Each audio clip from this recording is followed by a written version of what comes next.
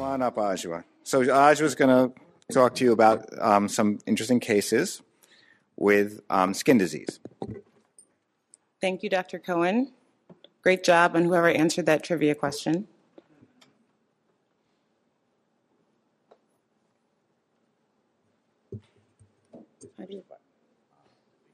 Oh, this one. All right, so case scenario number 1. So we have a 22-year-old female. She was diagnosed with Crohn's ileocolitis, which was characterized as moderate to severe. She also has a prior history of psoriasis that's been persistent despite topical therapies. Her Crohn's disease, has persisted despite the use of budesonide and azathioprine. She's had a colonoscopy that revealed active inflammation in the ileum and in the right colon. Her MRE showed similar findings, and there was no evidence of obstruction.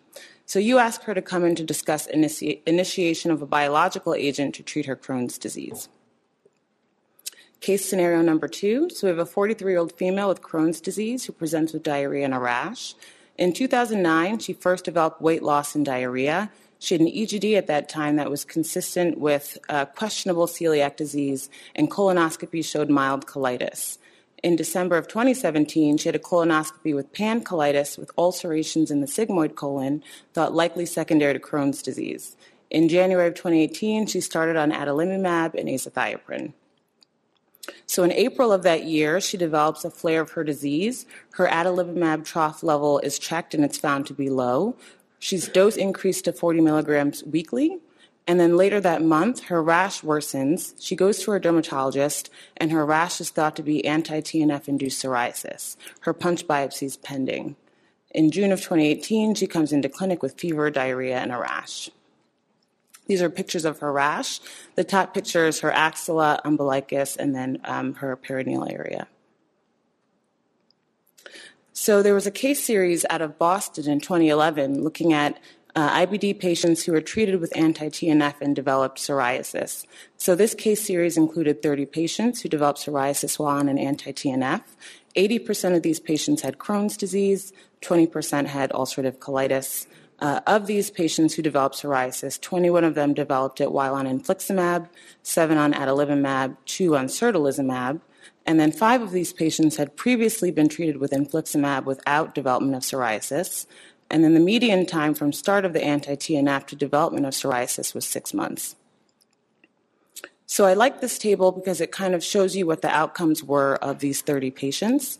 So on the left side, you'd see that about 21 of these patients, or 2/3 of them, responded to topical therapy. Of these patients, 14 were able to continue anti-TNF without an issue. 5 of them were switched to a different anti-TNF for non-derm reasons. Of those people who were switched, 1 had recurrence and 4 were able to continue without issue. 9 of these patients had poor response to topical therapy, and then the rest of that arm is similar to the left side. So this group combined their 30 patients with a review of 120 previously published cases of anti-TNF-induced psoriasis in IBD patients on TNFs. So they found that it was more common in women at about 70%. The most common distributions were palmoplantar at 43% and the scalp at 42%. 41% of these patients responded to topical therapy for psoriasis. 43% required withdrawal of the anti-TNF therapy. And then 52% of those treated with an alternate anti-TNF ended up having recurrence of the rash. So back to our case, the patient was diagnosed with psoriasis of the umbilicus, trunk, scalp, and axilla. She was treated with steroids for her Crohn's flare and then topical steroids for her psoriasis. The plan is to switch to ustekinumab for Crohn's disease maintenance as an outpatient. Okay, so in these cases, the first one is someone with Crohn's who already had psoriasis, and the second one is someone who developed pretty severe, as you see, psoriasis while on anti-TNF therapy. And she was just in the hospital recently, and she's doing quite well. She just got her first infusion of ustekinumab. So you've seen slides like this before. I'm not going to read through with you, but it talks about different approaches to treating Crohn's disease. I want to point out that interleukin-12 up here and interleukin-23 actually share the same P40 subunit. And highly successful in psoriasis and now Crohn's disease. You have some type of stimulus to the immune system. IL-12 and IL-23 are both very inflammatory cytokines, and when they reach the CD4 positive cells, they result in formation of interferon gamma and IL-17. And ustekinumab is an antibody, monoclonal antibody that blocks. It actually attaches to the P40 subunit. So that's why it's IL-12/23, because it's really an anti-P40 antibody, and it blocks that process. And it's approved for moderate plaque psoriasis and now for Crohn's disease. And the dosing for Crohn's is different than psoriasis. We had a little problem with some of the insurance companies initially, but in Crohn's we give an IV load, which is weight-based. It's around 6 milligrams per kilogram, and then they get maintenance of 90 every 8 weeks, not every 12 weeks as the psoriasis dosing. And this was data from the ustekinumab, the Unity trials. Okay, so Unity 1, these were people who failed anti-TNFs or lost response. So they grabbed the bull by the horns. We were actually surprised. Usually, you have a new agent trying to sneak in as an easy case. Remember, everything we told you today is people who failed anti-TNFs are harder. Their first trial, the Unity 1, they actually said you had to have failed or been lost response to or SAE to an anti-TNF. And Unity 2 is that they were naive. And if you look at the data, so this is it's hard to read this slide. This is the week 6 and week 8 data. The IV dose that we end up giving is in blue. So in Unity 1, so people who had failed anti-TNFs, 6 to 8 weeks out, already remission rates was roughly 20%, which is pretty good. Just that's after one IV dose. So one IV dose put 20% of the patients into remission. And if you're anti-TNF naive, up to 40% went into remission by week 8. 35 to 40, week 6, week 8, with one IV dose. Quite dramatic from one dose. And then this was clinical response rate. So that was remission rates. Response rates were roughly twice as high. Generally, response about twice as high as remission. And then subsequently, you had the maintenance trial. So, like I said, the induction was just one IV dose, and then patients were treated for the rest of the year, roughly, with the maintenance therapy. And the maintenance therapy was given either 90 milligrams every 12 weeks, which is in orange, which is what we do for psoriasis, or every 8 weeks, which is in blue. And this is the primary endpoint. So basically, after 44 weeks, so roughly a year out, you can see that clinical remission is in half the patients, and clinical response in 60% of the patients, and those who were in remission at the beginning of the maintenance trial, 2/3 of them were in remission at the end. So if you were already doing well with that first dose, you did very well, and steroid-free remission in roughly 50%. And then this was the data in Unity 1. So these were the TNF failures. So you still had 40% in remission at the end of roughly a year. And if you were TNF naive, you had 62%. So the data is quite impressive for the ustekinumab, which is available. And you've seen some of this before. I'm not going to belabor you with the points on these slides. So a lot of people ask about data of ustekinumab on Crohn's fistula.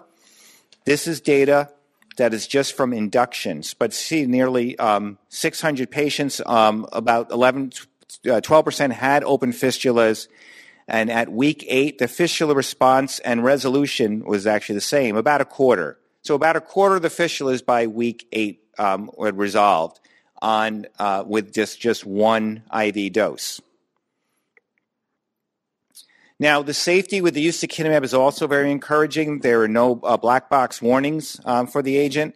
The risks of any SAEs, headaches, neuralgia, nausea, etc., infections was the same between the drug and placebo. The only difference was that there were higher infusion reactions or injection site reactions with the drug than with placebo, which is expected, but still pretty low, so less than 5%.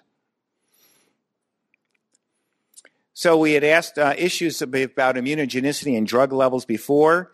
So the immunogenicity was very low, only 2.3%. And just like every other study you've ever seen, higher trough levels, you have higher rates of remissions. And this is interesting, and this has actually been recently published here in 2018. Combination therapy with ustekinumab and immune modulators did not impact drug levels and does not impact response. So right now, with ustekinumab, we don't have an indication where you would need to give a combination therapy, although you might choose to do so if you have someone who has already made antibodies to other biologics. And the gold trough level is around 1, greater than 0.8. So you may remember that I showed you that the IL-12 and 23 share the P40 subunit. Well, there's also just IL-23's P19 subunit.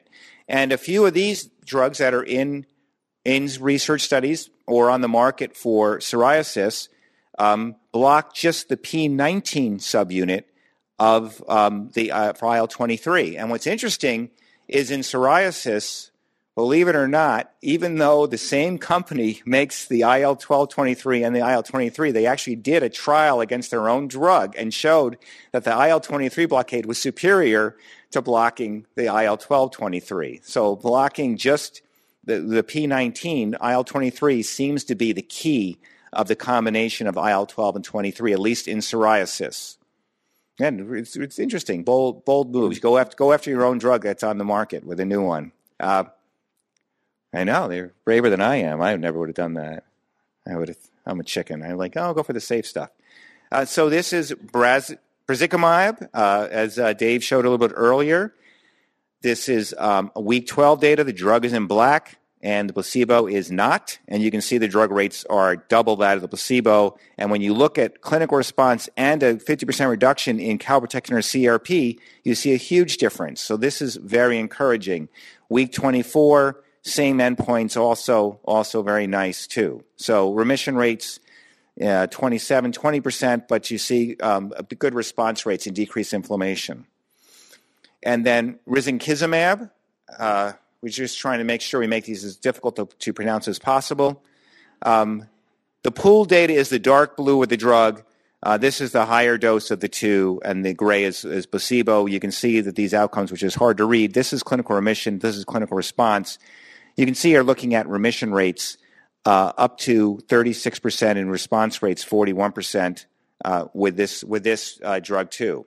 So the good news is that these are agents, one of which is on the market, and others which hopefully will be on the market for psoriasis and hopefully for Crohn's disease. They're also undergoing clinical trials in ulcerative colitis as well.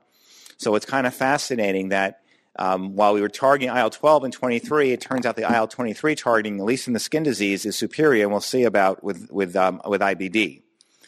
So just as a summary, so ustekinumab is FDA approved for moderate severe Crohn's disease and plaque psoriasis. This is indicated for both of our patients because one of them had psoriasis and it failed steroids or an immune modulator or anti-TNF. They didn't fail the anti-TNF. The other one developed the psoriasis, bad psoriasis, on the anti-TNF, and despite being on steroids, was still very sick. There's very low infection rate. There's no black box warning, and make sure you give the Crohn's dosing just to make it a little more fun for people. If you don't already know this, you actually have to get approval usually separately for the IV and the injectable dose because the IVs paid off the medical benefits and the injectables paid off the pharmacy benefits.